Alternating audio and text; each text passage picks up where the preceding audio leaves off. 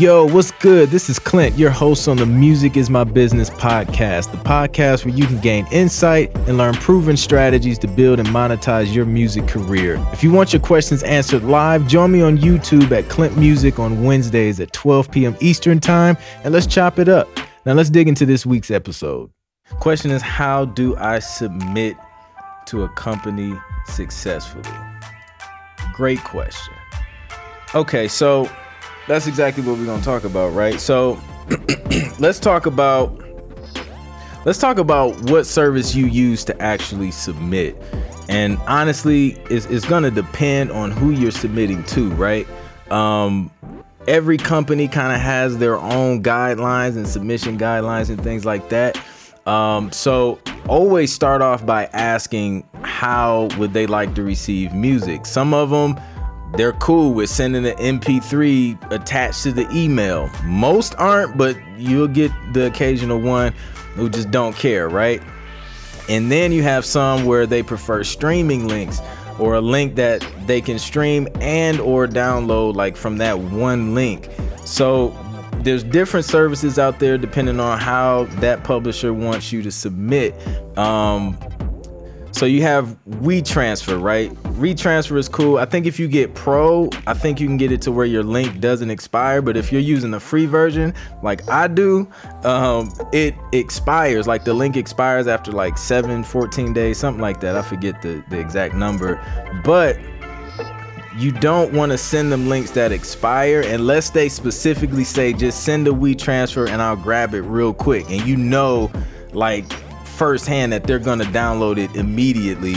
Don't send a link that expires, because what'll happen is they get busy, especially if you're talking about a music supervisor. They'll get super busy and completely forget the link expires. They forget about you. Boom, you missed out on a placement opportunity. So always make sure it's a link that doesn't expire. Services for that could be Box.com, Dropbox.com. I've used SoundCloud in the past when I first got started. I think it was used more than it is now in the licensing world, but some people still like SoundCloud links. So those are a few. Right now I use Disco, which is a dope service where you can kind of manage your catalog. Kind of advanced stuff, but it's super dope. Where you can send a link, they can share, they can stream it. If you can give them the option to download, things like that. So that's how you successfully submit. You ask them how do you want music, and then they just let you know, and then you submit according to how they want you to submit. So there's no like one answer, like this is the one way to submit to music licensing. It's gonna depend, but just make sure you don't send those expiring links, man. Like, I wouldn't do that. So appreciate the question. Hopefully that helps. Isaiah Hill, producer from Atlanta. What's up, Isaiah?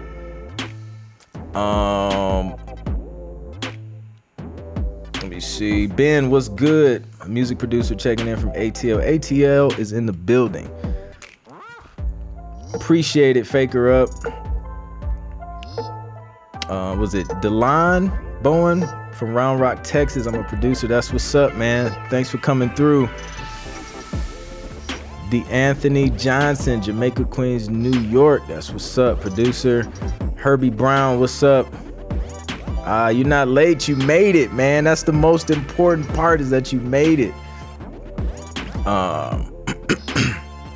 Eric Hill in Minnesota. That's what's up, man. Hopefully you get your first soon. I'm rooting for you. Immaculate Beats, what's up?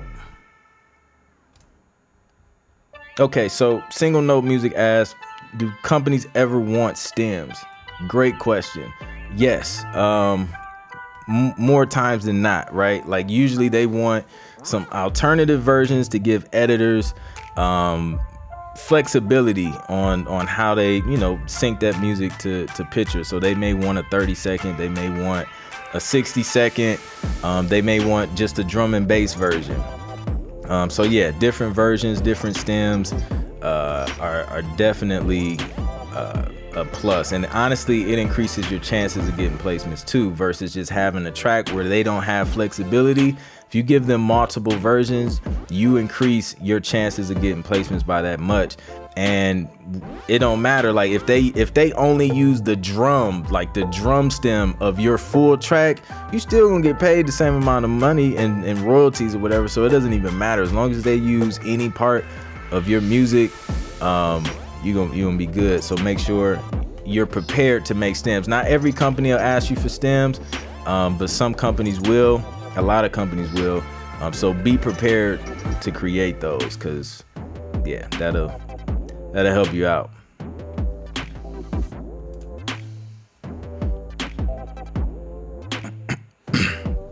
Let's see, Faker Up said, what's your motivation doing YouTube videos?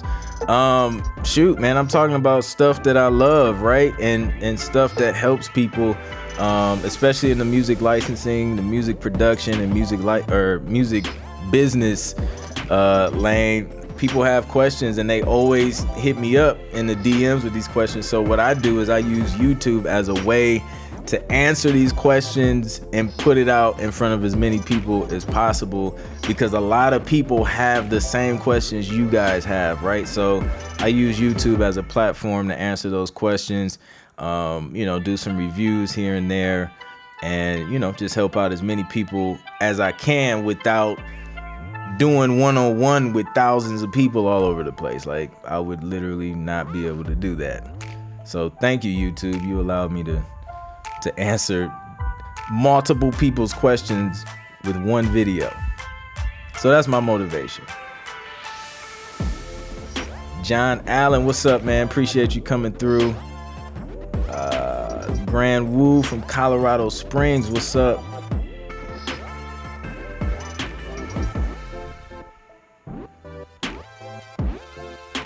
Let's see who else we got in here. Star and Amp, what's good? Geekman Garden from Dallas, artists, songwriters, that's what's up.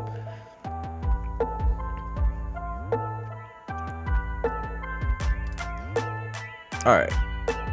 So how does all of this apply to us if we wrote the songs but didn't create the tracks? It's a great question, right? So if you wrote the song and you did not create the track, if you're trying to pitch music for TV and film opportunities, you have to make sure you can get in touch with whoever made the track, whoever produced the beat.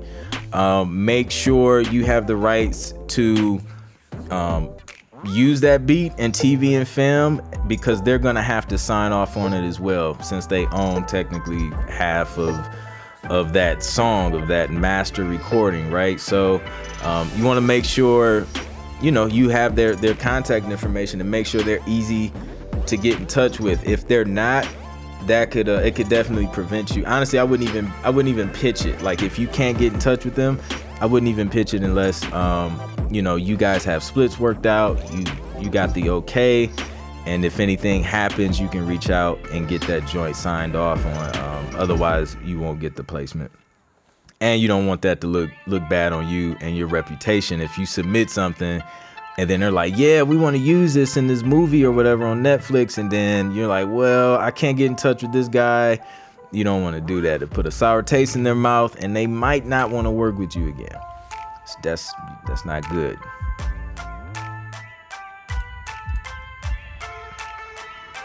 Betsy from Boston, thank you.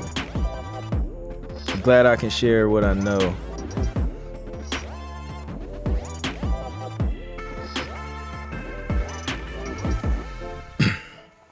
Okay, Isaiah Hill said, I got a few instrumental tracks accepted into a non-exclusive library. Some of those tracks would work well for this exclusive library. If I put vocals on it, would I be able to submit?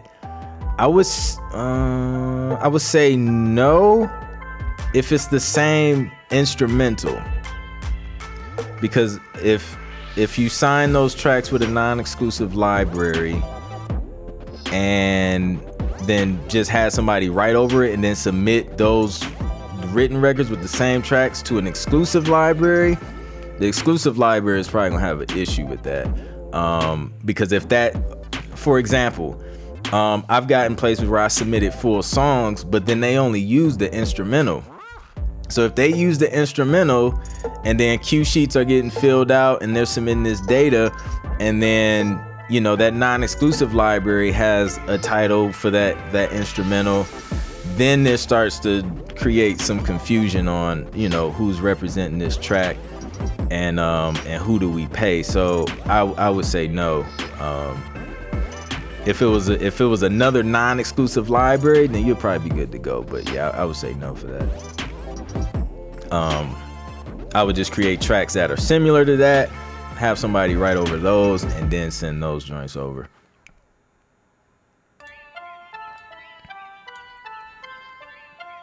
Let's see. Grand Wu, thanks for the videos on how to manage finances. Man, absolutely, man. I hope it helps. I got part 2 coming out this Friday.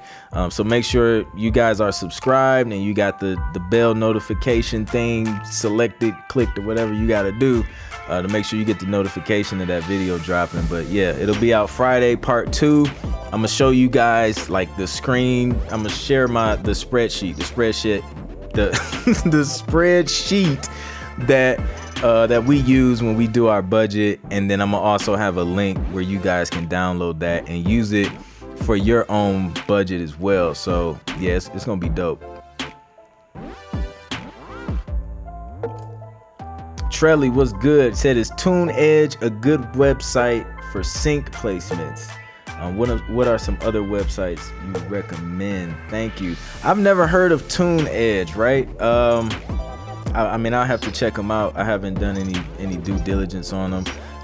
But there's so many, right? So this is what I recommend doing when you're searching for these companies, because they come and go, right? Some get bought out, some pop out of nowhere, some do really well.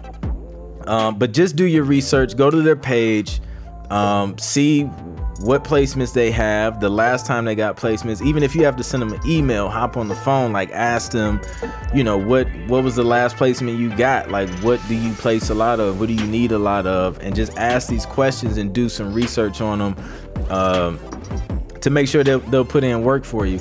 Cause it's a lot of them, like, and every company isn't gonna be for you, right? Like the companies I work with, they just may not be a good fit, like, to be honest. So depending on what kind of music you make, depending on the genres you do, depending on how you like to work, because there's different models too in licensing. Like there's websites where you can just upload music and just let it sit there on the website, and then people come in and license it. Whereas, and then you have the the kind of companies where you can kind of build relationships with and talk one-on-one, and they send you briefs and things like that. So it just depends on how you want to work, but just keep researching those companies, reach out to them, talk to them, and then just make a decision, sign with a few, see how they work over the years, and then after a while you'll get an idea of which companies work well for you. So hopefully that helps.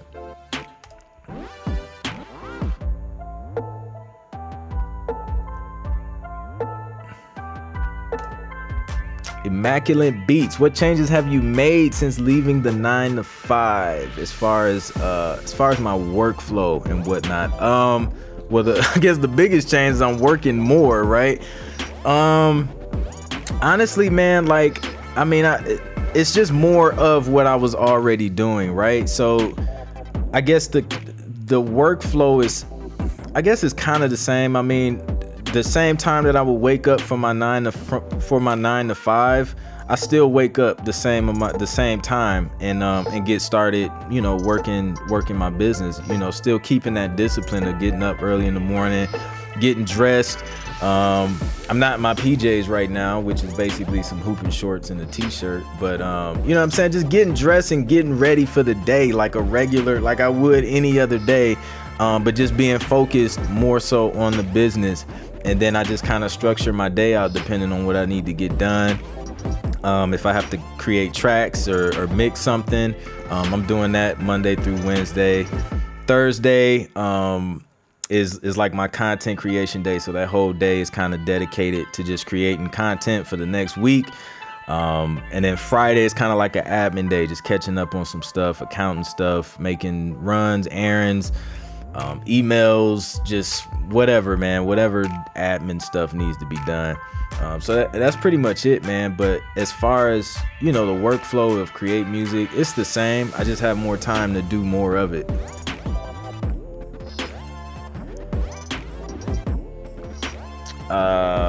I'm probably super behind on these chats. Y'all keep them coming. I appreciate it. Let's see.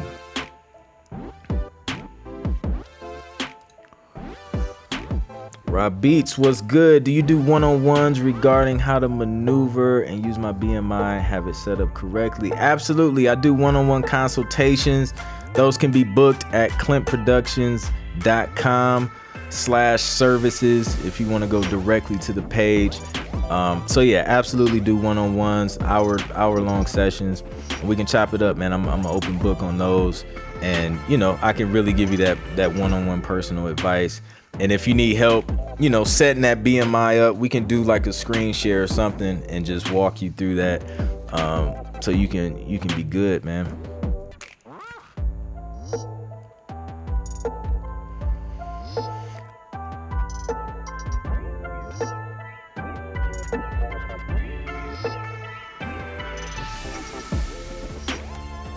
This is a good question from Can't Touch My Swagger. He's coming with all the dope questions, y'all. I need y'all to come because Swagger's coming with the questions. Okay, so honestly, it's not super complicated. That first initial email should just be an introduction. Hi, my name is blah blah from whatever. You can mention your company. You don't even have to mention your company if you don't have a company. Just mention your name. Tell them what you do. I'm a composer. I'm a producer. Are you accepting new submissions? Are you accepting submissions from new composers? That's it. From there, they'll let you know what they want you to do. So don't overthink it. It doesn't have to be this long, elaborate, professional email.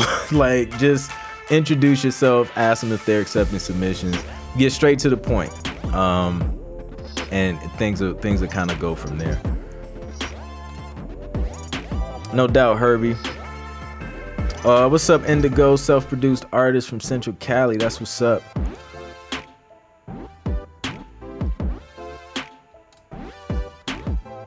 Corey Hadley, what's good? Corey said, how long are the instrumentals that you submit? My instrumentals tend to be around 1.5 minutes, sometimes 2 minutes. So yeah, that's kind of my sweet spot. Again, depends on what they ask for. Sometimes I get briefs where they we just want 60 seconds. Excuse me. Burping live. Y'all gonna get everything on this live joint. Y'all gonna get burps and ums and all types of stuff. But yeah, 1.5 minutes is a good spot, unless they say otherwise.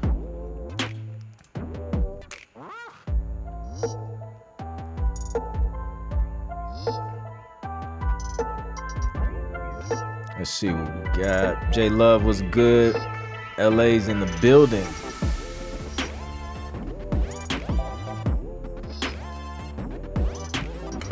Michelle Leroy.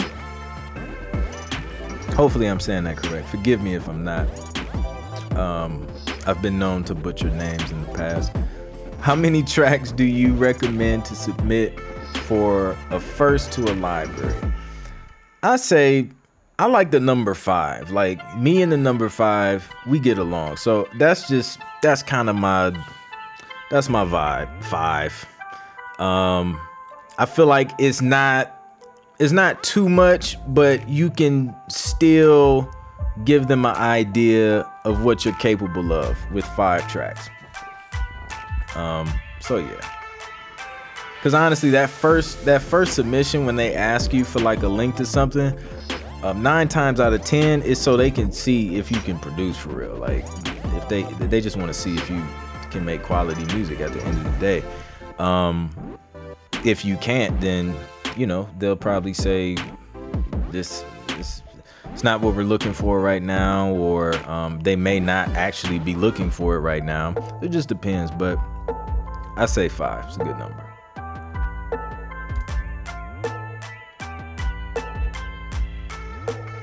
We Create Music TV. What's good? I'm gonna post this. It's not a question, but this is my guy, so I'm gonna just post this up. What's good? Make sure y'all follow We Create Music TV, man. Like, a lot of helpful information, especially for the indie producer, musician, anybody just in the music biz. Super valuable information and interviews on that channel. So make sure y'all check them out. What's up, Eddie P?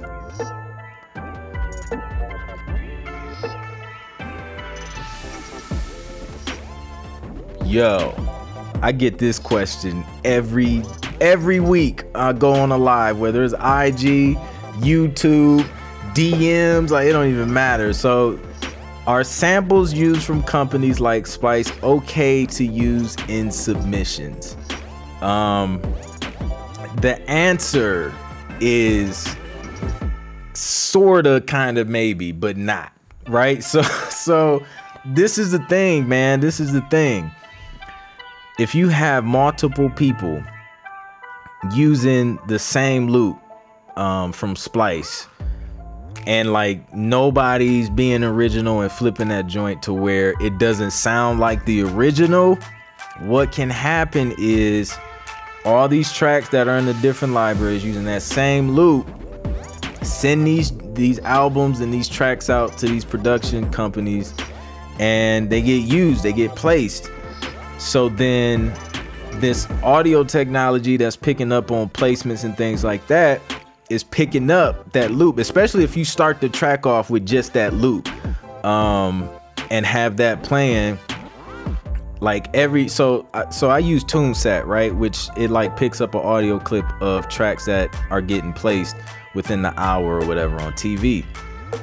So if I use it, other composers are using it, so then we're all getting notifications of this 15-second snip or whatever that got used on TV, and we all thinking we just got a placement, but it was like this same loop that we all use. So now everybody going to their pro like, yo, I need to get royalties for this, I need to get royalties for that. Then it just starts this whole confusion of whose track it is, and then it can stop everything. It can stop royalties. It can be a headache. So my advice, me personally, I don't use it at all because I honestly don't feel like dealing with it, and I play keys, so like sometimes I'll use a loop for inspiration, but that's not a struggle that I have. Not really a struggle, it's just, I guess, just creating different things is like, that's where my strength is. So I don't use it. If you do use it, make that joint so unrecognizable that no one will know that joint came from Splice. If you're gonna do it, if you're gonna use a royalty-free loop, that would be my advice. I personally just stay away from it because I don't want to take a chance and have to go through the headache. But yeah, that's the kind of maybe sort of answer to that.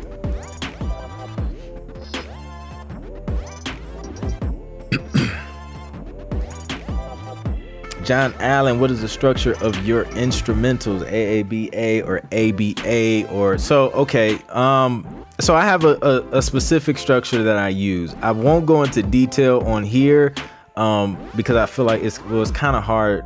It's kind of hard to explain. I guess it would be, let me see, brief intro, ABAB. Yeah, I think that's pretty much it. But I go into depth. I created a course because it's easier to show you guys what works for TV, because it's not only the structure, there's like length and like certain elements to the track that makes it work for TV, right? And it's specific. So I break it down in the course, how to structure instrumentals for TV.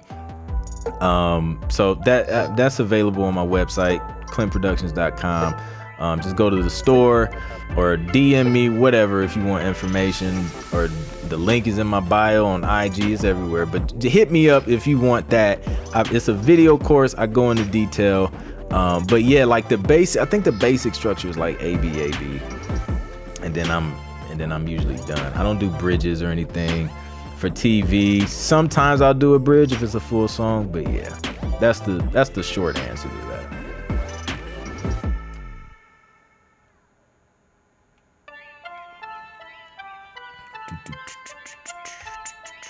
Joshua, what's up, man?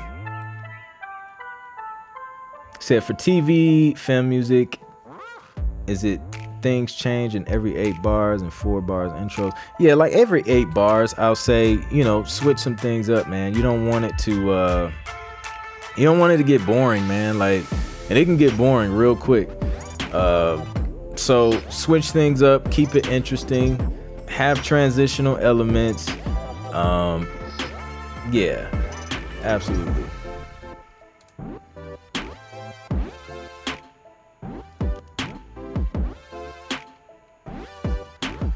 Let's see. For the new people coming in, let me know where you're from. Let me know what you do, the city, producer, songwriter, artist. Let me know while I hydrate again.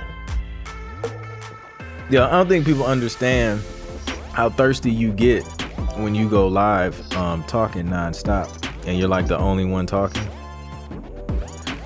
Like, you can definitely get parched, legit. All right, let's go through these questions.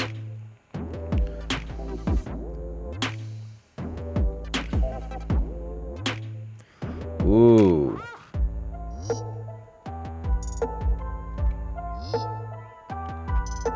Miami. Kamaz, Washington. That's what's up.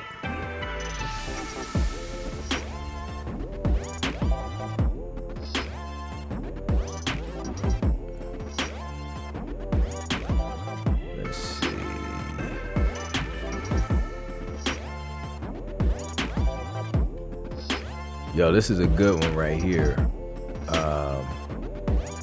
Okay, so when submitting tracks, some ask for metadata.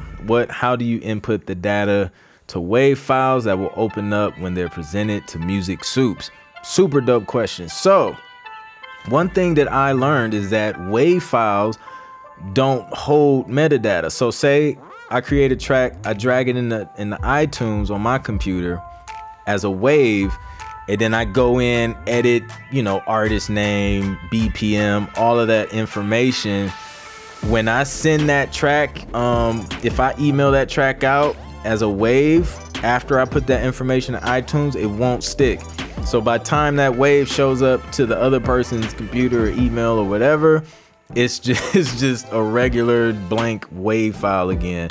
I think it may have like the song name, like .wav, like, the original file name, but it won't have metadata. The only way that metadata sticks if you're doing it in iTunes is if you do an MP3 or I believe AIFF if you're using Mac. I'm not sure if you can do AIFF on Windows or not. I'm a Mac user. I've been a Mac user since like 05. So if anybody uses Windows, feel free to chime in the chat and let people know that I'm wrong. But I know AIFF keeps that metadata and it's like the same quality as a WAV. So that's if you're doing it in iTunes. I'll do that if I'm sending an MP3 out. I don't know why my email app randomly opens on its own. I didn't get an email. That's weird. But so that's one way to do the metadata. The way that is done most of the time with different companies that I work with is they just have a sheet where you type the metadata in a spreadsheet and then they do whatever they need to do. Sometimes they use different systems that keeps track of all of that information, and they just have you fill out a spreadsheet and then they kind of take it from there. So for the most part, I'm filling out spreadsheets. It's fun, and I say that sarcastically.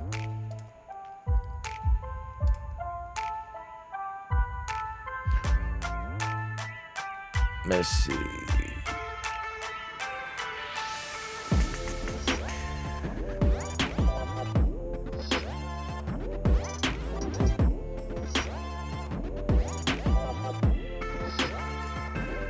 What's up, Jay Love? Thanks for coming through, man. So the question is, do licensing companies prefer to license works with one writer? Does submitting works with multiple writers present issues?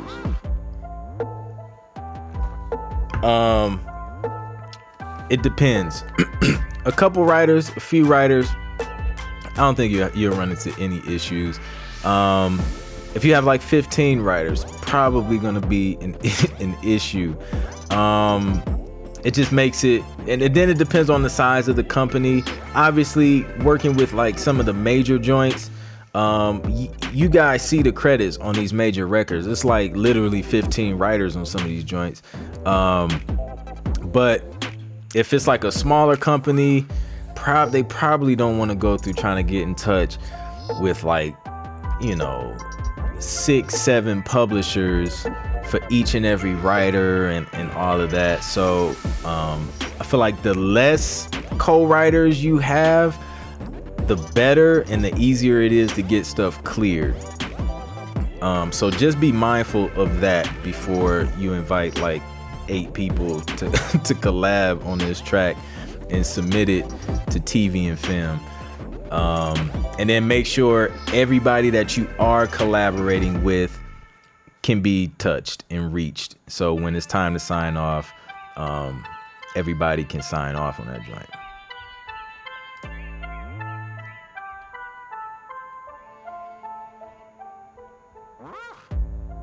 I seen another John Wyatt. What's up, John? Thanks for coming through, man. So let me drink some water because I'm thirsty. John said, submit 5 songs in one genre or submit 5 different genre tunes. Amazing question. It's a great question. Because me personally, I do multiple genres. The music libraries, however, want me to do one genre, it seems like. So this is what I found happens in music licensing a lot of the time. A lot of the times? No, it's a lot of the time. I told y'all this is live, like y'all getting everything.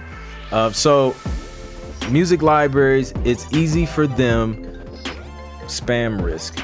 It's easy for them to categorize you, right? And kind of honestly put you in a box because it's easier to put you in a category. So when they send briefs out, they know John does this particular genre great. We're gonna send him this brief because we feel like he would do best in it versus somebody else. That's a good and a bad thing if you know how to produce multiple genres, such as myself. So what you'll find is you'll get all of the briefs, from a particular company based on what you do or what you do best or what you started submitting them. So there is a workaround, right? And this is how I work around it. So, company A will probably get a bunch of hip hop from me. That's cool. Hip hop, R&B stuff. But then I'll go to another company and then just only send them like some ambient background tension music or something way different than hip hop and R&B, right? Because I can do that too. And then I'll be like that guy for ambient music with this company and then be known as the hip hop R&B guy with this other company, so that I'm still able to do multiple genres. I'm still able to take advantage of multiple opportunities. I'm just doing it with different libraries. And it kind of makes everybody's life easier because they can categorize me however they want, and I can still use all the skills that I have and capitalize off of that to get more opportunities. So that's how I work around it. Hopefully that helps. Thanks for coming through, John. I appreciate you.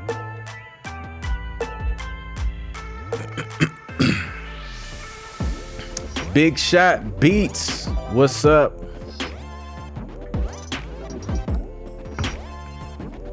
Big Shot is the homie. I'm gonna throw him up on the screen just because he's a homie. What's good, man? Clockwise, what's good? Just not able to join. If you're just coming in, let us know where you're from, the city you're from. and let us know what you do. If you produce, if you songwrite, if you're an artist, or if you're something else. You don't have to be one of those three. I'm not gonna box you in.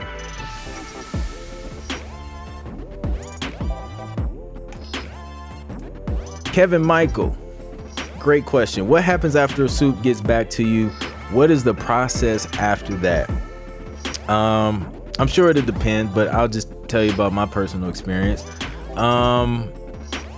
Okay, so I reached out, sent the music supervisor a playlist of music. He responded pretty quick. Honest, I was surprised. I was kind of taken back. Like, bro, like, you supposed to be busy, man. That was real quick. But he hit me back, was like, yo, this is great. I may have something I could use this for. We'll be in touch. So I was like, cool.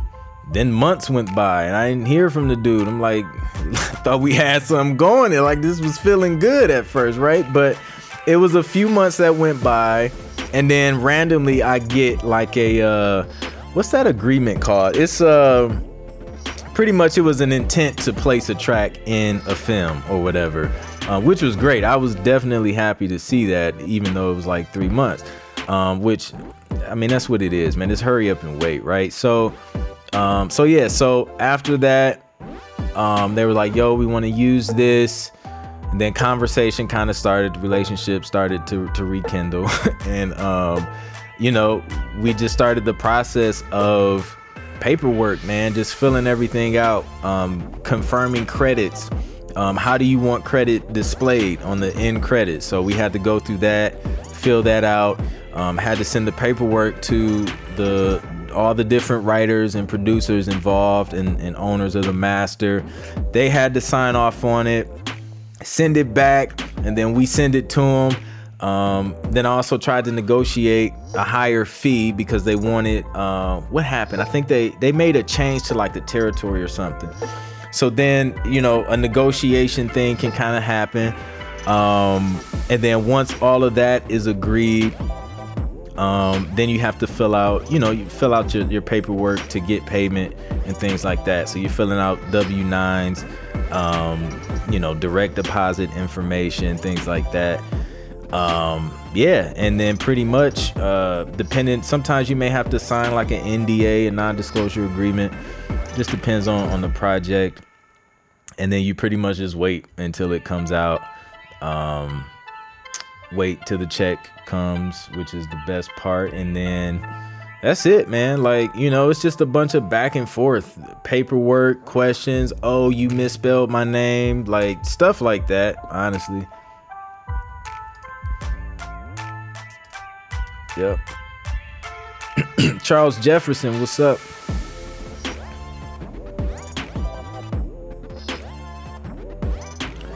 So I know it depends on the placements, but about how many do you think it would take to comfortably quit a 9-to-5? Yeah, I wish I had an answer for that. It's I don't know, man, a lot. Like, I mean, like I said, I always encourage producers to have multiple streams of income, not just like one. If you're like in licensing, there's multiple streams in licensing. So you have the upfront fees, and then you have royalties, right? Royalties go up and down. You can't really depend on those until you get to a point where there's so much music on TV that you did that like you kind of can see the lowest point of where your royalties are hit. And then you may be able to kind of make a wise decision based on that. But it just depends, man. Depends on the placements, what kind you're getting. I got a brief a couple days ago, and the upfront sync fee was 6 figures for one commercial, right? So it just depends, man. Depends on which direction you go, which route you want to take, how much work you put in. Just shoot, it's whatever. Just keep working until you're at that point where you feel like you can comfortably quit the day job. What's up, Honey Banks? No doubt, no problem. What's up, Creative? My guys in the building. Immaculate said Clint's out here finessing the system. Man, you got to. You got to make it work for you.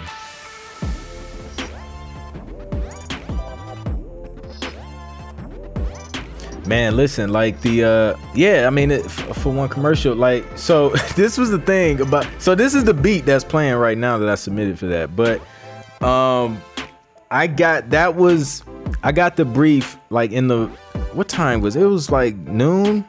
I posted on my Instagram page. Y'all follow me on Instagram at Clint Music. Y'all see some of the behind the scenes stuff that's going on. But I got the brief the day of, and they was just like, this is due today.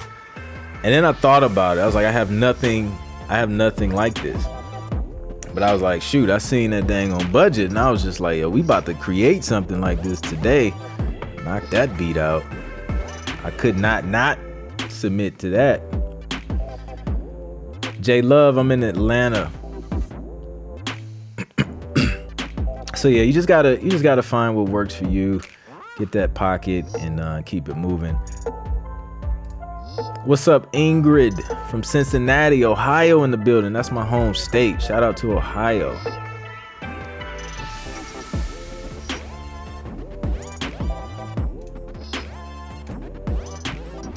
Yo, shout out to Honey Banks, artist, writer, composer from Dallas, Texas. Just got a placement on a movie that was released yesterday. So this is right on time. Congrats, Honey. Like, yo, hold on. We gotta give her some claps. Yo, that's huge. Congrats on that, Honey. I'm sure you put in the work to deserve it. So yeah, keep it up. Keep it going.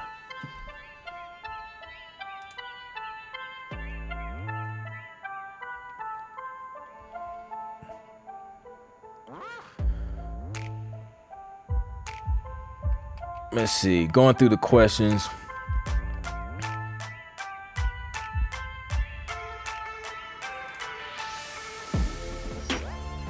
Eric Hill, what's good, bro? When do you receive royalties? How often are they paid out? So performance royalties are paid out quarterly. So that's every 3 months. So you get 4 royalty checks a year. Yeah, and that's when you receive them. That's how you get them. I'm trying to think of any. As far as the TV side, yeah, that's usually like the bulk, the royalties.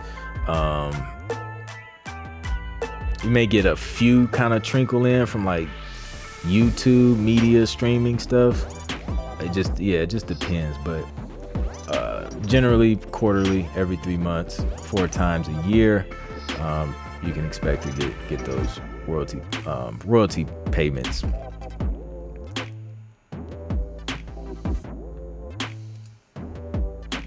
Honey Banks says she cried. No lie, I ain't mad at you. Like, that's a huge accomplishment. That's huge.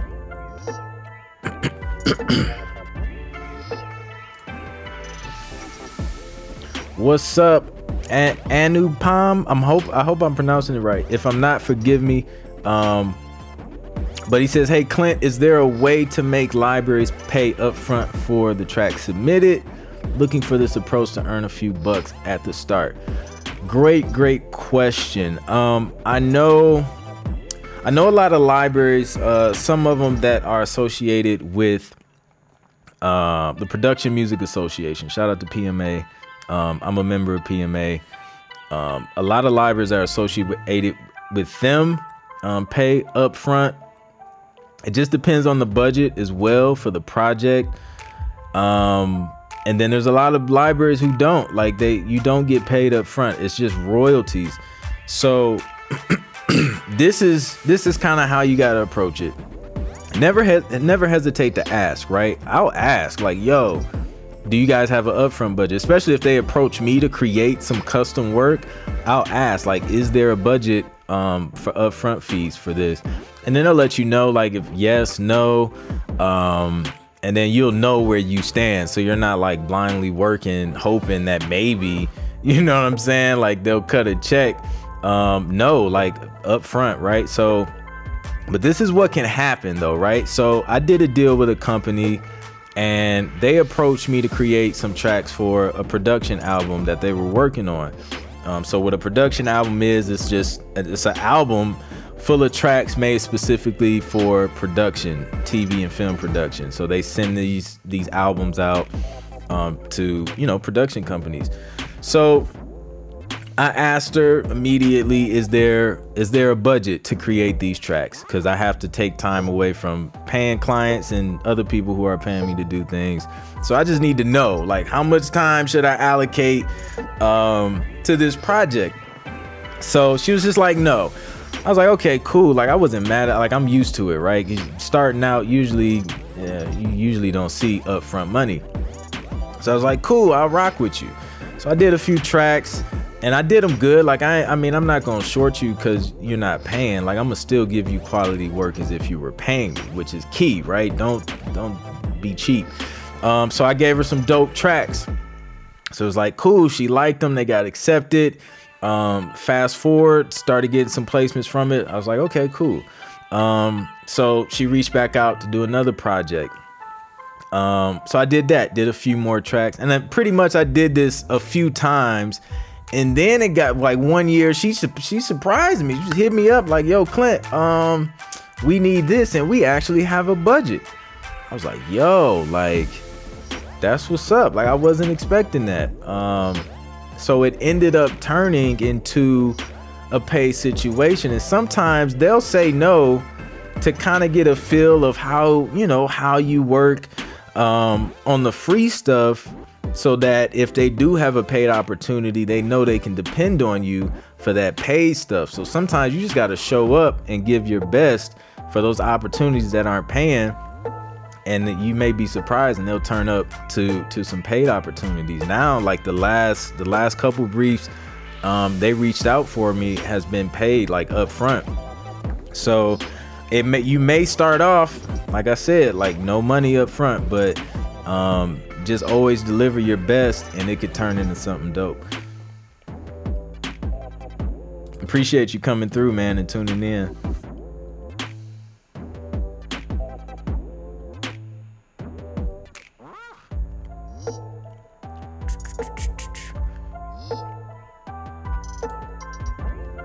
Shout out to everybody, anybody that just joined. Apparently we are live, but let me know where you're from. Let me know what city you're from. Let me know what you do. And we're answering questions, man. We're talking about music licensing. I'm gonna be on here for about 9 more minutes, and then I'm gonna hop off. You guys have been dope. You've been asking some really dope questions. I appreciate it. And hopefully this information is helping you guys.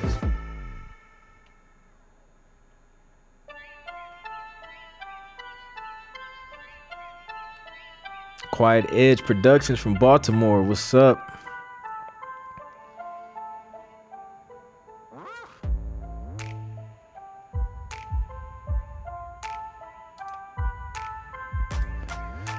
Immaculate Beats said, how often do you find yourself having to negotiate the fees and whatnot?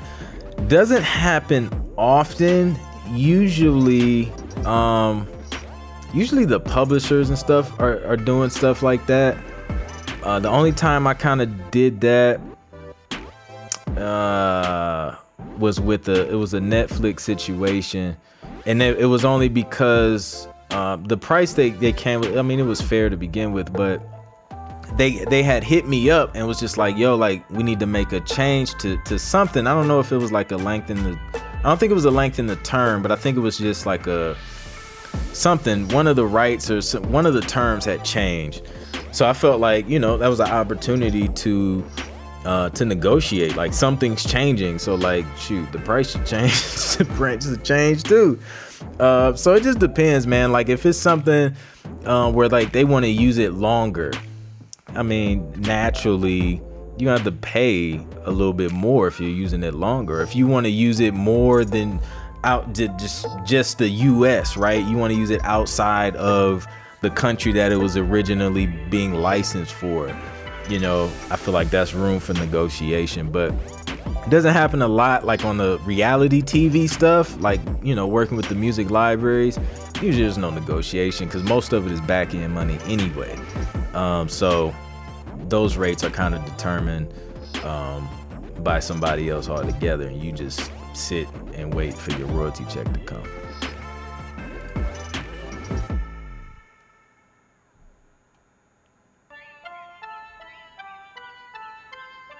E Nice from North Carolina, that's what's up.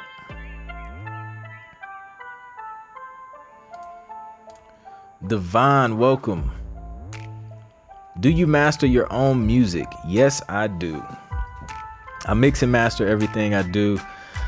My mixes weren't always the greatest, but you know, over time through practice and just mixing a whole bunch of crappy music, it got better, and I'm glad I learned how to do it, because now, you know, I'm able to turn around music faster. Like, for example, the brief that I was telling you guys about earlier, that was due like the same day.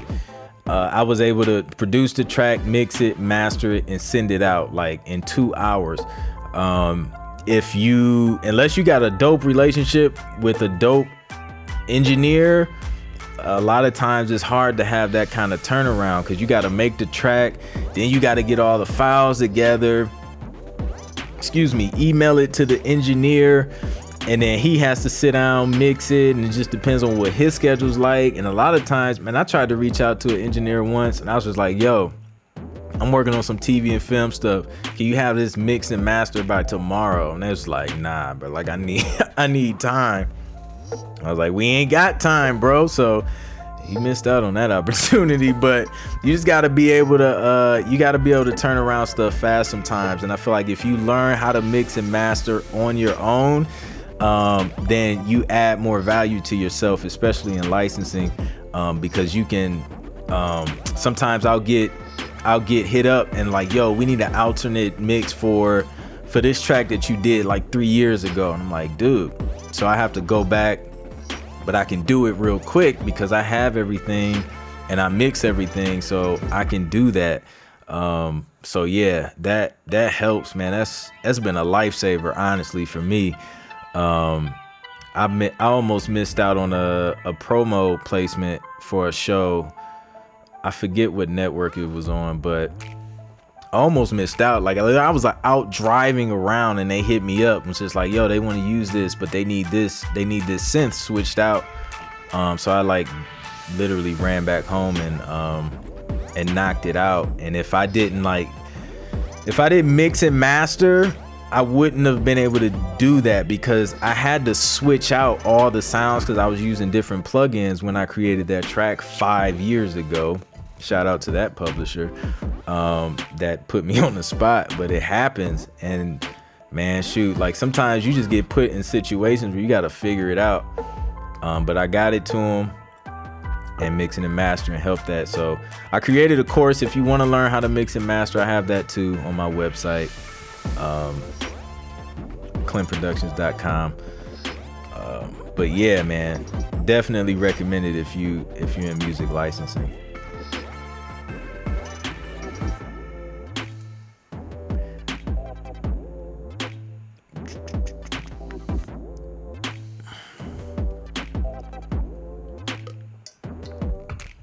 Going through the questions. I can't talk, man. I've been talking too long. Appreciate you, Byron, for coming through.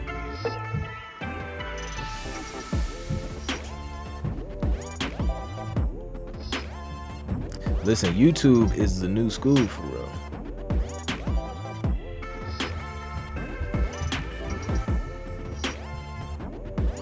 Yeah, man. What's up, Benjamin from Canada? Thanks for coming through.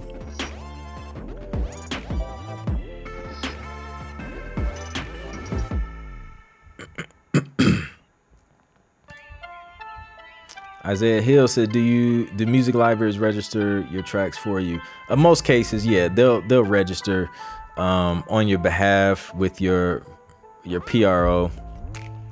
But always ask just to be sure. But yeah, usually they do.